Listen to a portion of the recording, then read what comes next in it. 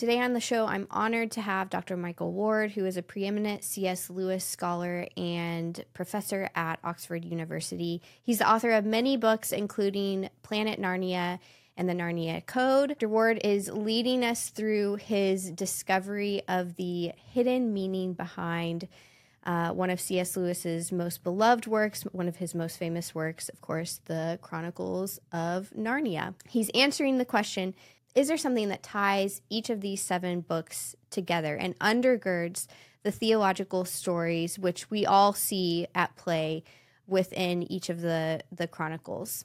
This is the question that Dr. Ward tries to answer in his books and in his studies and his presentation of this theory.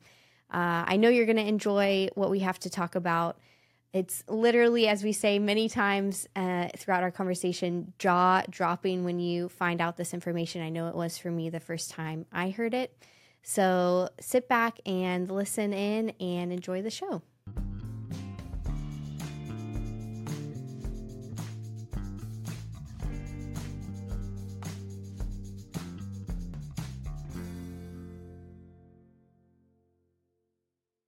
Dr. Ward, thank you so much for being here today. It's so good to see you. Thank you for having me, Kelsey. Glad to be with you. I would love if you want to just start right away and kind of give us an intro to who you are and what you do. We are here to talk about C.S. Lewis today, but would love to give people a little bit of background on who you are. Yeah, well, I am Michael Ward. I teach here at Oxford. I'm speaking to you today from Oxford, England. I'm an associate member of the Faculty of Theology and Religion at the University of Oxford. I'm also professor of apologetics at Houston Christian University in Texas. I teach for their online MA program in Christian apologetics. Okay. And for most of my life, really, I've been interested in C.S. Lewis, and I did my PhD on his theological imagination, and I've spent the last several decades teaching, writing, speaking about Lewis, and indeed Tolkien and G.K. Chesterton and that whole circle of writers around Lewis and influences upon Lewis. And though I never set out to be a Lewis scholar as a career, that's how it's turned out, and it's excellent. I'm really grateful that this is the line of work I've been called into. That's amazing. What got you interested in Lewis in the first place? You said you kind of have always had an interest. Did it begin in childhood, or? It did, yeah, as it does for many people because of the Narnia books. My parents read the Narnia Chronicles to me and my 2 brothers when we were growing up. And a lot of people don't get beyond Narnia, but I moved quickly, as soon as I could, into Lewis's other fiction, the Screwtape Letters, The Great Divorce, and then into his Christian apologetics, like Mere Christianity and The Problem of Pain. Yeah. And I came here to Oxford. I did my BA, my undergraduate at Oxford, and studied English. And that's the first time I sort of officially studied Lewis. I wrote a short paper on him for my finals. And that led to a bit of teaching, a bit more writing, and it sort of snowballed into this career that I've now got. That's awesome. Well, you are here today because one of the reasons you're here today is I actually had the opportunity to take a class from you when I was studying abroad with my university in Oxford, and shout out to Abilene Christian University for setting that up. And the class was really, I think, probably a year or 2 after your book, Planet Narnia, which I see in your background, first came out. And so I didn't know it going into the class, but that's really what we studied and what we talked about and what you taught us. And I can still remember when you first kind of pulled everything together to introduce this idea that Planet Narnia revolves around. It's this discovery that you have made about the Chronicles of Narnia. And I remember everyone literally jaws dropping. I remember after the class, everyone talking about it and just really excited about it. And it's still one of the most memorable classes that I took during my college years. So that's really what I want to get people to today, because your work on the Chronicles of Narnia and this idea that you have uncovered on the way that Lewis kind of organized and wrote the Chronicles of Narnia is really revolutionary and very exciting. So yeah, I want to spend our time today there. And I was wondering if maybe to start, if you could kind of lay out the problem for people, or really, I think in your book you introduced 3 problems that you were trying to solve when you first kind of uncovered this discovery that we're going to get to. Well, let's just focus on the main problem. We can leave the other 2 to one side. Mustn't get into too much detail. But the main problem that people have found with the Narnia books is that they seem to be, on the surface, a little bit random, a bit haphazard in the way they've been assembled. Tolkien was one of Lewis's great friends, and Tolkien had the first few chapters of The Lion, the Witch and the Wardrobe read aloud to him by C.S. Lewis as he was writing the book. And Tolkien rather famously took against the way Lewis had assembled the story out of so many disparate mythological and literary traditions. Yeah. So you have, for instance, you have English children who seem to have come straight out of the pages of an E. Nesbit sort of Edwardian story. You have centaurs and fauns and dryads and naiads from Greek and Roman mythology. You have a white witch character, fresh from the pages, it seems, of a Hans Andersen fairy tale, the Hans Andersen's Snow Queen. You have Father Christmas, a sort of popularized figure from Christian tradition based on St. Nicholas. And how do all these different elements come together in a way which is coherent and makes sense? Tolkien couldn't understand how Lewis was working.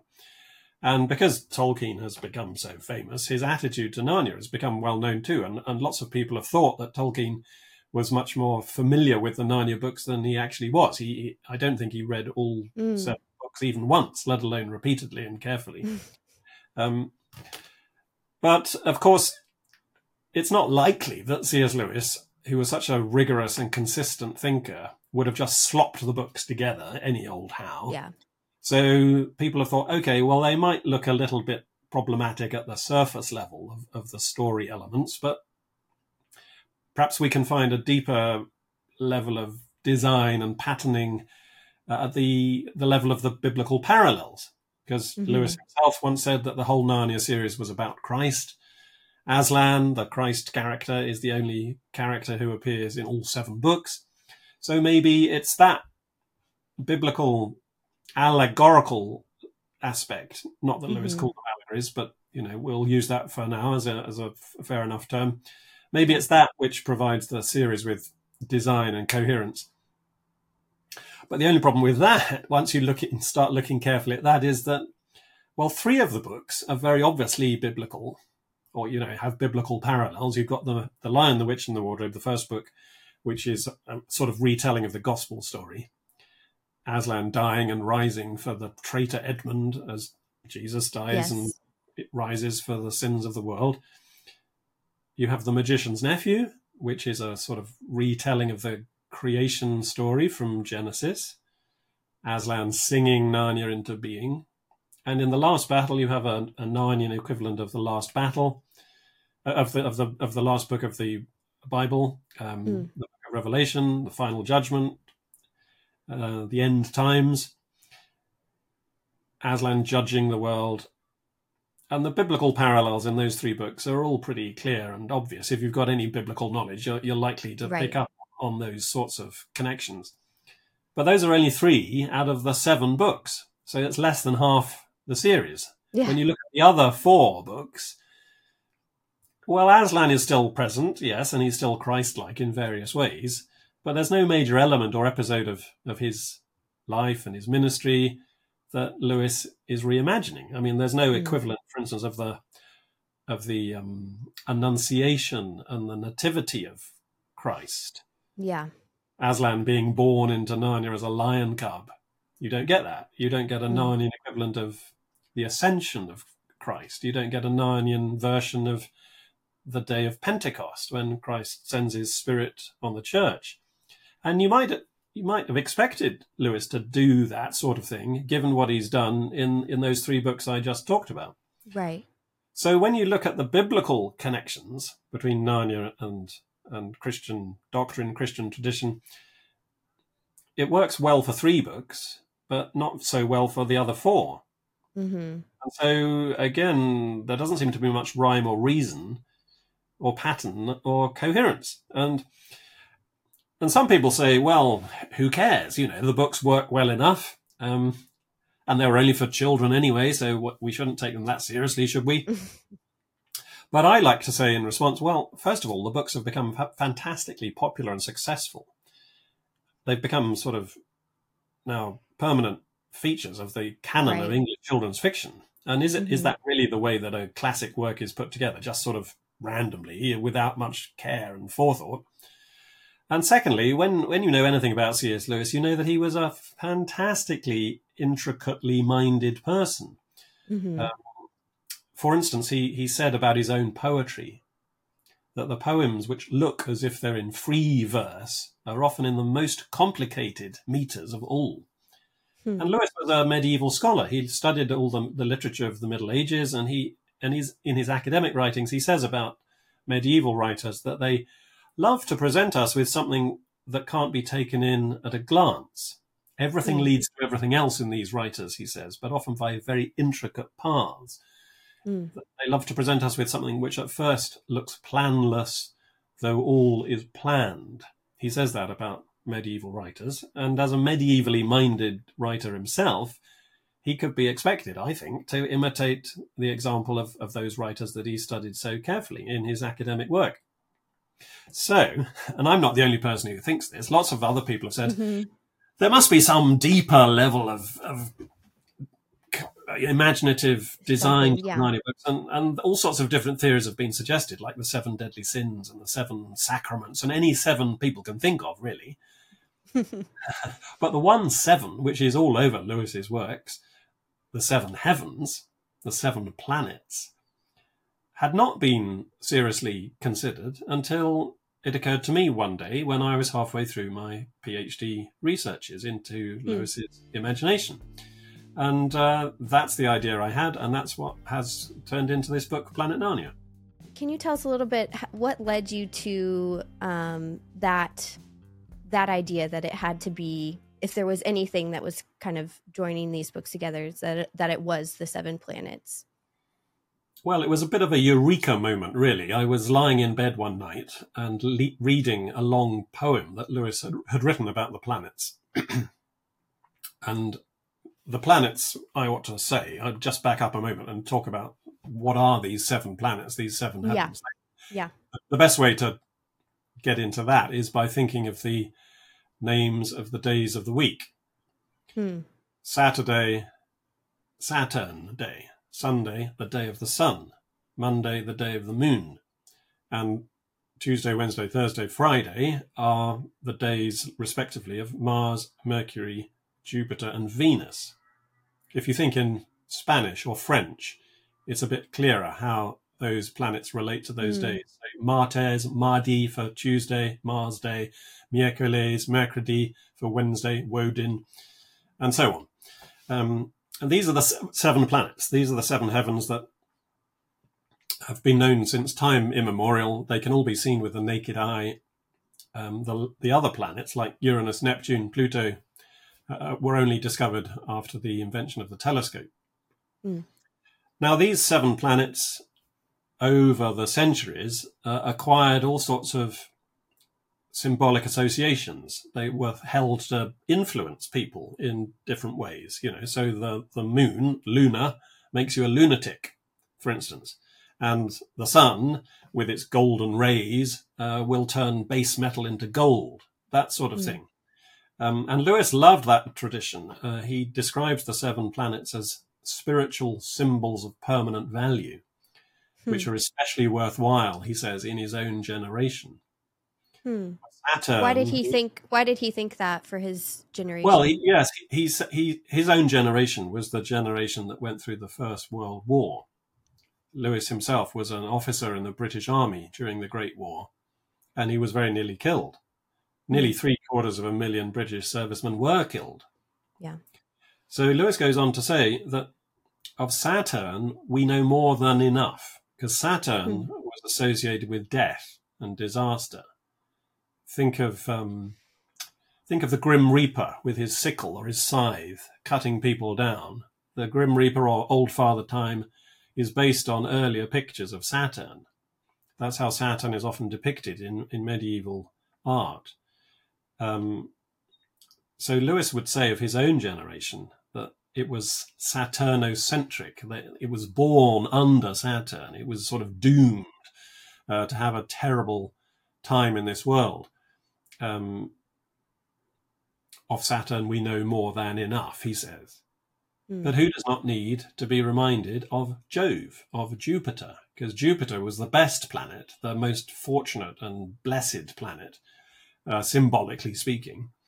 And so Lewis can say that we need to be reminded of jovial qualities, of prosperity and magnanimity and festivity. If we're inclined to think that Saturn, this bleak and dismal influence, is the only way of symbolically representing spiritual reality, we should think again. Saturn's not the only planet, and he's not even the best of the seven. Jupiter is the best, and there are in any case another 5, making the septet, into which you can slot really the whole of human experience, from birth under Venus. Venus was associated with fertility, all the way through from Venus to, death under Saturn and everything in between. So that's why Lewis loved the planets as symbols, as archetypes of different ways of representing our spiritual experience. And that's one of the reasons why he wrote this long poem about the planets, which, as I say, I was reading in bed one night, late at night. It was about 11:30. I was just about to turn my light off and go to sleep, when my eye fell upon some words about Jupiter and the jovial influence, as Lewis understood it. And he says that when Jupiter dominates, we may expect winter past and guilt forgiven. That's a jovial effect, as it were, symbolically speaking. The passing of winter, the forgiving of guilt. Now, if you know The Lion, the Witch and the Wardrobe, you know that rather neatly summarizes the main plot of that story, because the White Witch has made it always winter, never Christmas, but her kingdom of ice and snow passes at the coming of the jovial Aslan, who's the king of the wood, the king of the beasts. And Edmund, the traitor, his guilt is forgiven as this true king of Narnia sacrifices himself for Edmund's sake. So that was what really sort of made a light bulb go on in my mind. And I thought, maybe there's a connection between all 7 Chronicles and all 7 planets. And it was very easy to see that there was. Once you sort of clued into it, it became pretty obvious, I think. And it's amazing, in a way, that it hadn't been seen before, because once you do see it, you can't not see it. Like you were saying, with you and your classmates, the jaw drops. I mean, my own jaw dropped when I saw all these links. I thought, how could I not have seen these before? It's very beautiful and very skillful on Lewis's part. Used this symbolism so intricately and also secretly. The reasons for his secrecy we may come on to. But you asked how the idea struck me, and that's how it came about. Yeah, I was actually going to ask you about the secrecy aspect of it, because I think at the forefront of your book, you're addressing that as perhaps a criticism of, well, why hasn't this been discovered before? And could he have actually kept it a secret? Why would he have decided to keep it a secret? And you talk a little bit about the fact that Lewis was probably a very, or maybe not very, but somewhat of a secretive person himself. And I found that really striking, because not only of how prolific he was, but also because of these, he's known for having such deep friendships throughout his lifetime. Can you talk a little bit about what evidence you found to support this idea that he was somewhat secretive, and what you mean by that idea? Yeah, I mean, as soon as I advanced this idea about Narnia and the planets, even to myself, even before I, started talking publicly about it, the immediate sort of counter argument is, well, why would he not have told anybody about it? Mm-hmm. Um, and so, in order to meet that objection, I began to explore the fact that Lewis could indeed be very secretive sometimes when he wanted to be. The most obvious example of his capacity for secretiveness is the fact that when he got married in his late 50s, he kept his marriage secret for the best part of a year. Married Joy Davidman. If you've seen the film Mm-hmm. Shadowlands, you know all about this. And it was a secret marriage. Only the registrar and the witness really were told. Not even close Mm. friends like Tolkien were told for the best part of a year. That's amazing. Amazing. I mean, it's an extraordinary thing to do. The whole point of a marriage is that it's a public Yeah, relationship. right. Have private friendships, but a marriage must be public by definition, you would have thought. Yeah. Lewis married Joy, and she didn't take his name. She acquired British citizenship by marrying him, and that was the main Mm. purpose of the marriage. But they didn't live together as husband and wife, and nobody knew about it. Extraordinary. So a man who can do that can easily keep a literary structure secret Mm. if he wants to.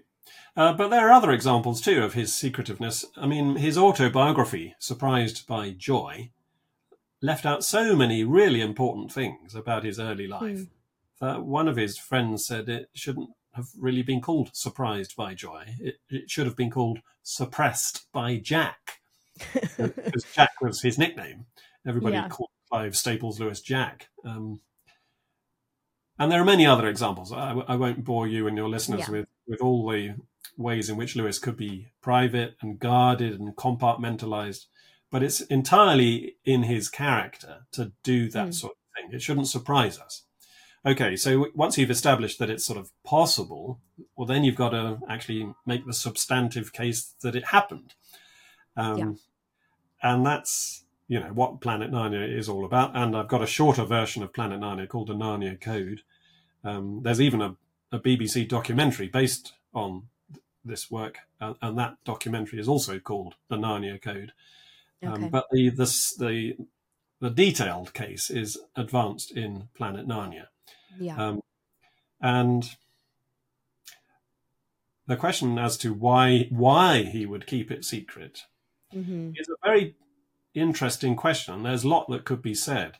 But I think the first thing to say is that this symbolism is designed by Lewis to be enjoyed, not contemplated.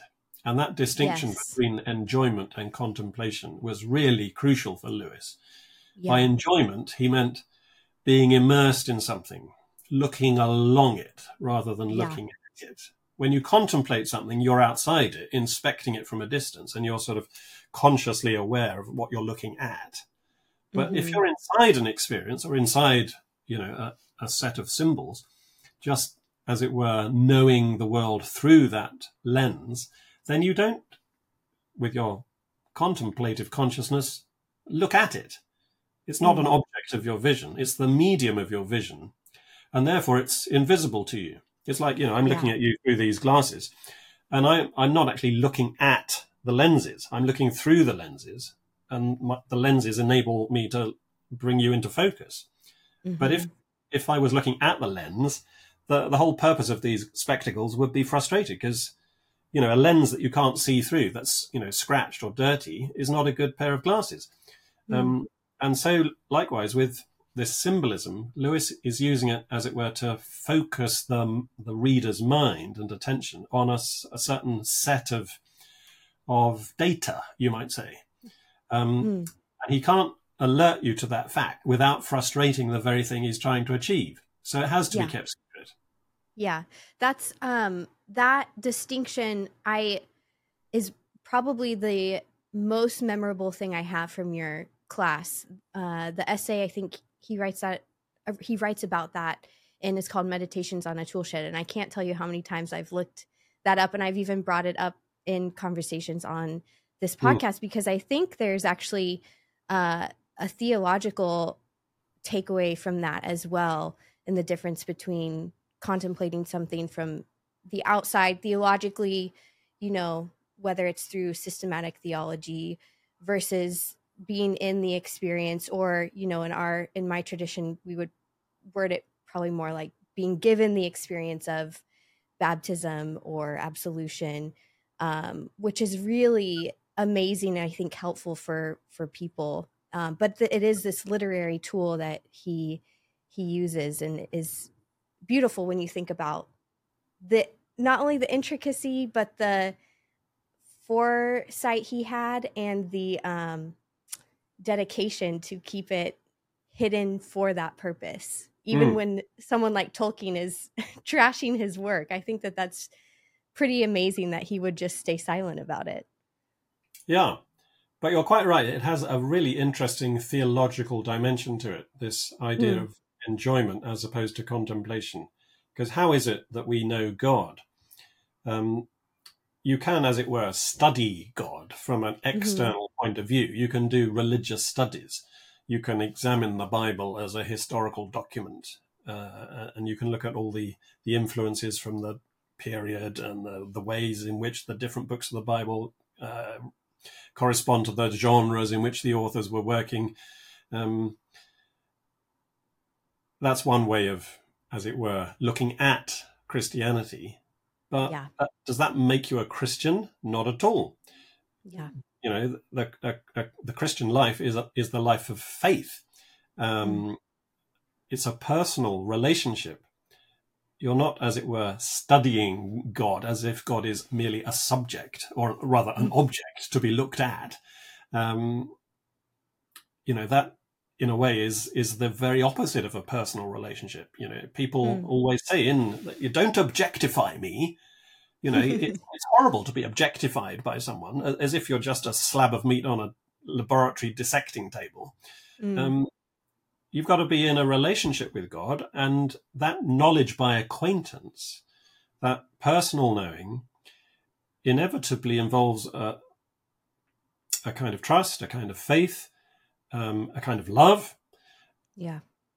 which even a young child is capable of, or even someone with very limited mental capacity, someone who couldn't read the Bible or couldn't conceptualize ideas about Christian theology, nonetheless can know and love and serve God and his neighbor as Yeah. himself. And that person would be, as it were, looking along God rather than looking Yeah. at God.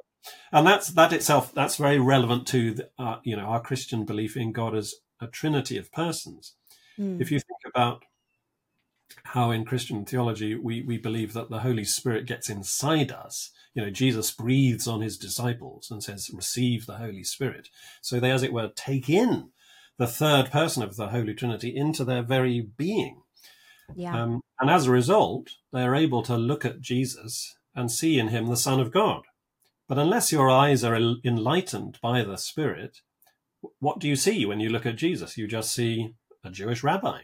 Mm. He might have interesting things to say, but you wouldn't have the eye of faith that would enable you to see the reality of who Jesus is. You could look at him, but you're not really looking along him, because you need to have his Spirit inside you in order to see him as he really is. And once you are looking along the Spirit and looking at Jesus, you can see the Father, because Yeah. he who has seen me has seen the Father. So Mm. the very idea of the Trinitarian nature of God allows for this interesting interplay between looking at and looking along. And I think that's one of the fascinating things that Lewis is playing with, imaginatively, in the way that he uses this planetary symbolism. Because, for instance, The Lion, the Witch, and the Wardrobe is, I think, constructed to be a generally jovial world. The whole structure of the story is Hmm. jovial. It's winter past and guilt forgiven, and it's a story of kingship. Aslan is the king of the wood, the king of the beasts. And the children become kings and queens at the end of the story themselves. So Right. the children in the book are growing up into Aslan's jovial nature, so to speak. But neither the children in the story nor we, the readers of the story, are looking at the jovial superstructure. Lewis just, as it were, just throws us in Yeah. to the story. It's almost as if it's infused with that aspect. Is that a good way to think about it? It is, yes, infused. It's absorbed. It's permeating. It's saturating. Yeah. It's like an atmosphere. And I mean, this is an interesting aspect of why I think Lewis was interested in the planets, because the planets, as they were understood in the Middle Ages, and indeed in biblical times, were held to influence people on Earth and events and even the metals in Earth's crust. And the planets, as it were, shed their rays upon the Earth and brought about their effects, not directly, but by first modifying the air of Earth's atmosphere. And Lewis, in his academic writings, talks about how in the Middle Ages, if you went to your doctor with an illness and your doctor couldn't immediately explain what was wrong with you, the doctor would probably say something, well, it's just the influence which is currently in the air. And if he was an Italian doctor, he would say it is the influenza, which is currently in the air. And that very word, influenza, has come down into our medical dictionaries, and we talk now about getting influenza, not realizing that it's got a connection to planetary influence. How interesting.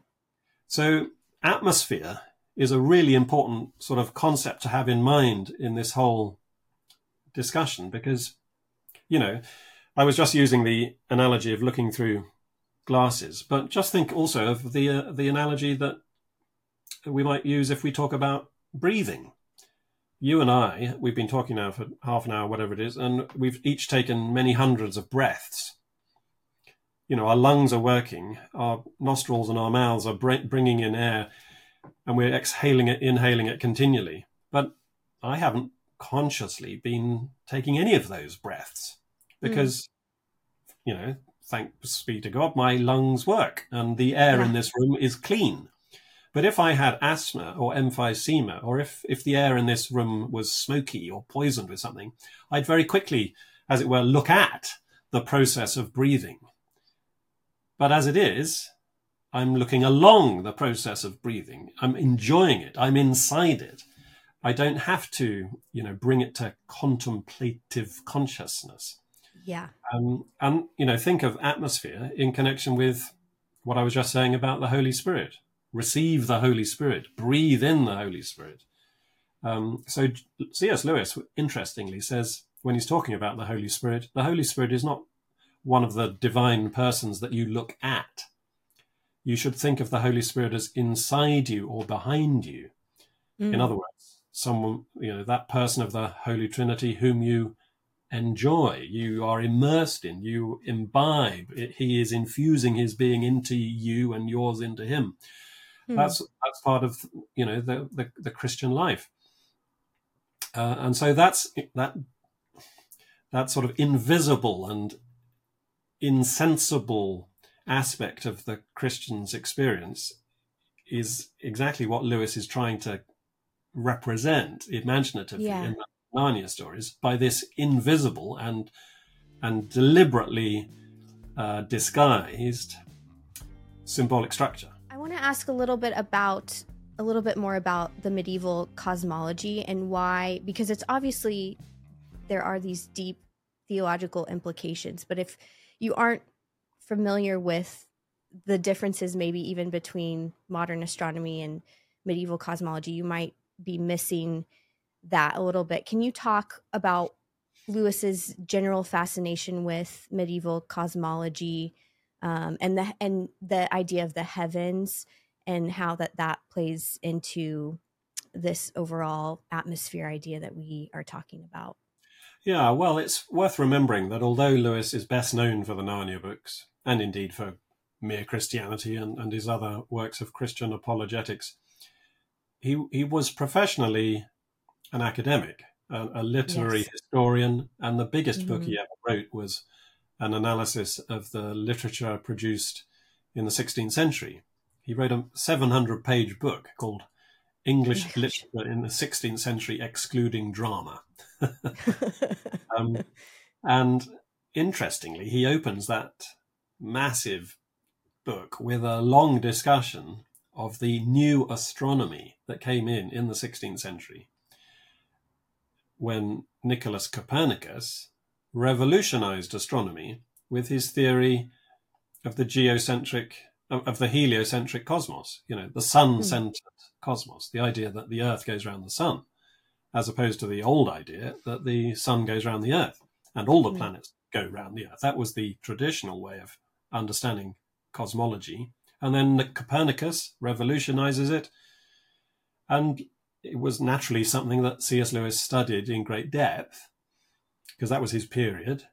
And he wanted to understand the imaginative and artistic and literary effects of that scientific revolution. Because, of course, the kind of cosmos you believe yourself to be living in will have a major effect sooner or later on the kinds of stories that you tell, the kind of novels Yeah. and plays and poems that you write. So that's why Lewis, from an academic point of view, was so interested in it. But also he was interested in it from a sort of spiritual and devotional point of view, because he had a great love for Psalm 19. The heavens are telling the glory of God. The firmament proclaims his handiwork. Lewis said that Psalm 19 was the greatest poem in the Psalter and one of the greatest lyrics in the world. Hmm. Um, and he was also quite a keen amateur astronomer. He had a telescope on the balcony of his Hmm. bedroom. He liked going to the local observatory. He would point out unusual conjunctions of the planets in the night sky. It was quite a keen hobby for him. So academically, devotionally, personally, in lots of different ways, he was interested in the heavens and the planets and the idea of planetary influence. And he thought that it was just a very helpful way of talking about spiritual reality. You can use the idea of planetary influence as a symbol for God's influence. Hmm. I'm not trying to say that the Narnia books are all about the planets. No, they're all about the Christian life, but by Yeah. means of the planets. Right. That's the important distinction to get in place. Yeah. That's helpful. You have this quote. I think it's maybe at the end of the book. I'm not sure, but um, I think it's a quote from Lewis. It says, "The only possible basis for Christian apologetics is a proper respect for paganism." And in that, I bring this up because I think you're talking about the fact that medieval cosmology is not necessarily has not necessarily been proven true, and Lewis would have recognized that, but he didn't have this issue with looking at something and seeing that it had meaning, whether it was overtly Christian or not. I don't know if I'm getting at the right sense of that, but can you talk? I just found that quote really interesting because I think, and particularly maybe in America, there's a lot of Christians that would, be a little alarmed by that thought. Can you talk about what that idea meant for Lewis and what it could mean for us today as we approach apologetics? Yes. The only possible basis for Christian apologetics, Lewis says, is a proper respect for paganism. Now, there's a lot about paganism which is wrong and needs to be turned away from. But Right. there are some aspects of paganism which are worth looking back at. That is to say, respecting. That's what the word respect literally means. Respect. Um, and think of a good biblical example in the case of Paul, the apostle, when he goes preaching to the Athenians in Mm. Acts 17. 17.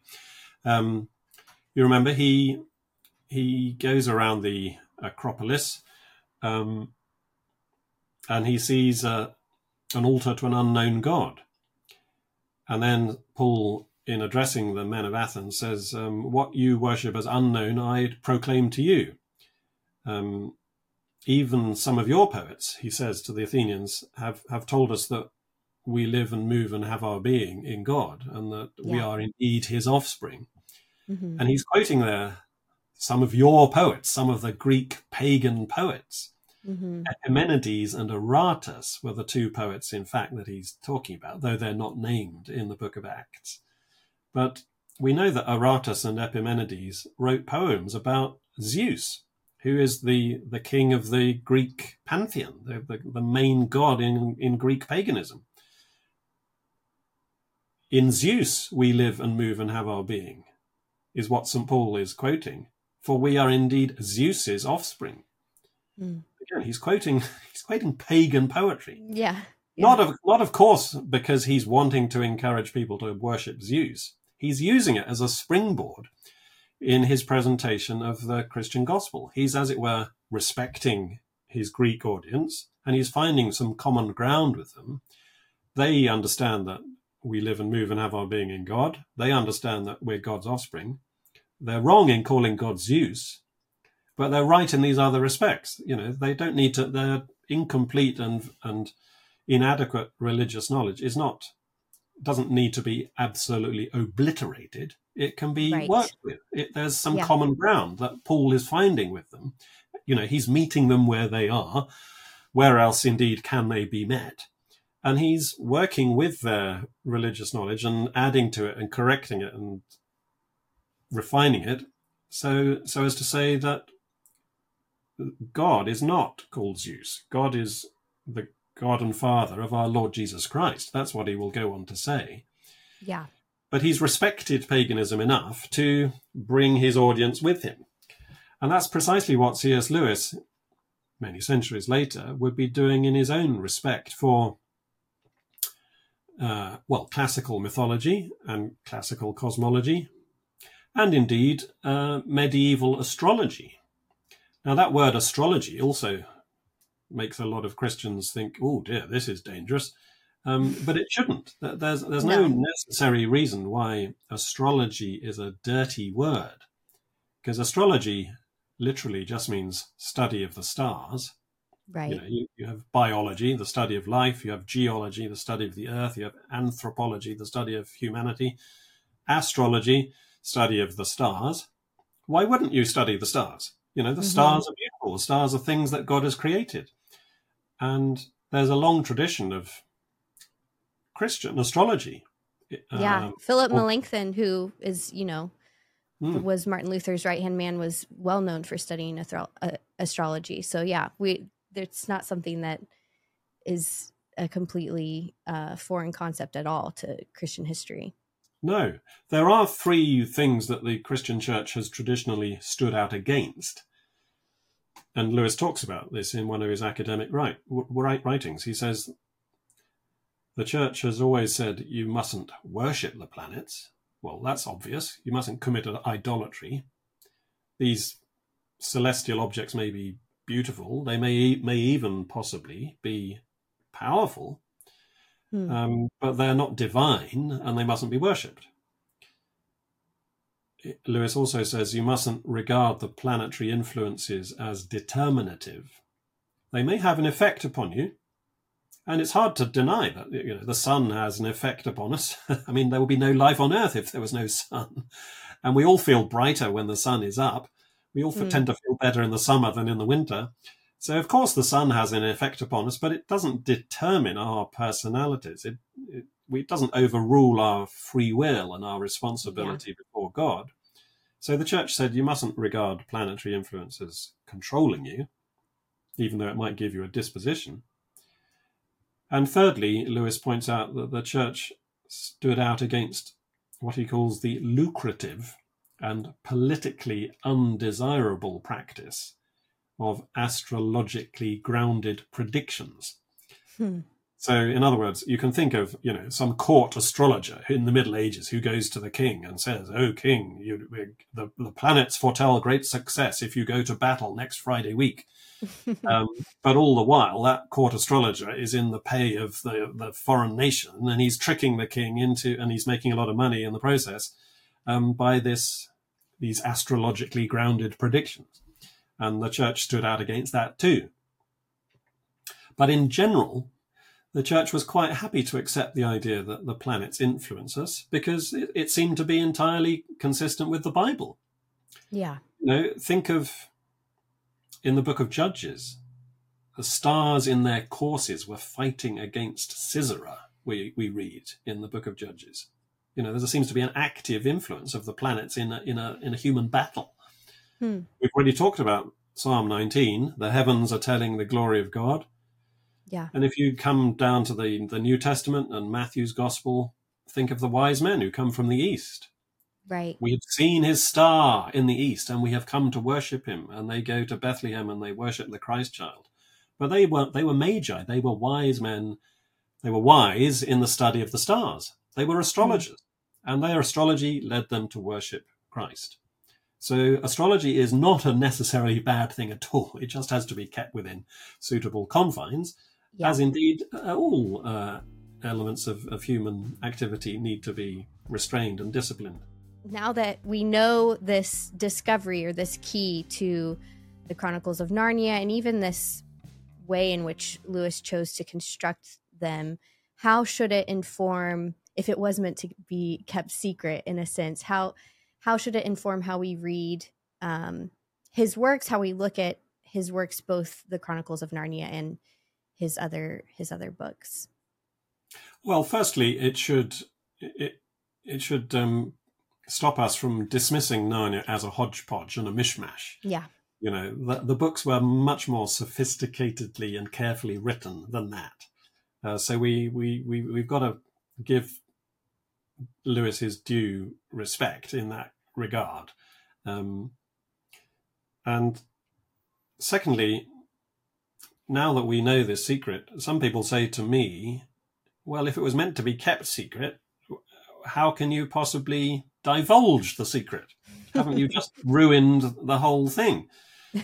Which is a good point. But Lewis wanted to keep it secret because he was the author of the books and he was wanting to have a sort of imaginative impact upon his readers and communicate this idea of enjoyment through imaginative means.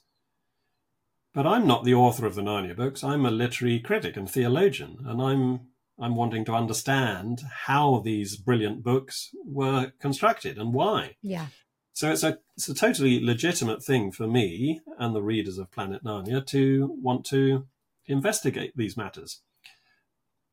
It would be improper if we, as it were, said to ourselves, well, now we understand that The Lion, the Witch and the Wardrobe is constructed out of Jupiter symbolism, then we don't need to read the book anymore. That's not what I'm saying at all. I'm just saying if you want to get the best out of Narnia, it helps to know all this background stuff because then you can put more into the reading experience, and as a result, you can get more out.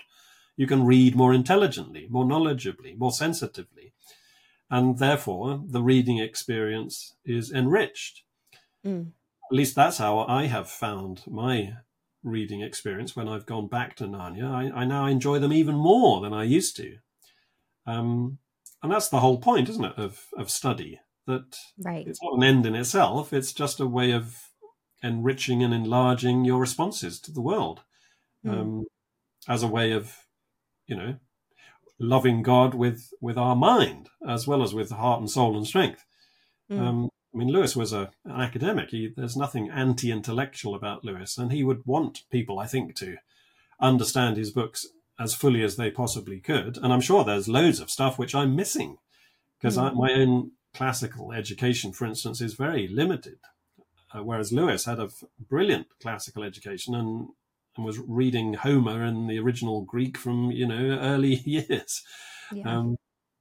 And so a lot of this symbolism just came to his mind almost unbidden. He didn't need to do a lot of research about it because he'd been steeping himself in this symbolism all his life when he wrote Narnia in his early 50s. Yeah. In a way, does understanding the key that you've discovered get us to contemplation, that can also deepen our enjoyment. To me, it seems like there's a little bit of a interplay there that's deepened, because we need both when we understand what's going on. Yeah. While you're reading Planet Narnia, or while you're listening to this podcast and me going on about all these details, you are, as it were, stepping out of enjoyment into contemplation. We are looking at the way Lewis structured these books. Right. Which is okay. That's a legitimate use of our minds and our time. But the whole purpose of that is so that when we next go back to the reading of the Narnia books, we can enjoy them more fully. We can immerse ourselves in them more intelligently. And so, yeah, there's an interplay between contemplation and enjoyment. Well, that's wonderful. Dr. Ward, I appreciate your time so much. This has been great, and I'm looking forward to people learning more. So thank you. Thank you for the time. My pleasure, Kelsey. Thank you for having me. Outside Ourselves is a 1517 podcast. To learn more about all of our podcasts and all of our shows, please go to 1517.org/podcast. If you enjoyed today's episode and you want more C.S. Lewis content, then you are in luck. 1517's annual conference, Here We Still Stand, is actually focused on the works of C.S. Lewis this year, and it's happening later this week. While you can't get tickets anymore, tickets are sold out, we do have a live stream that is free to anyone who wants to tune in.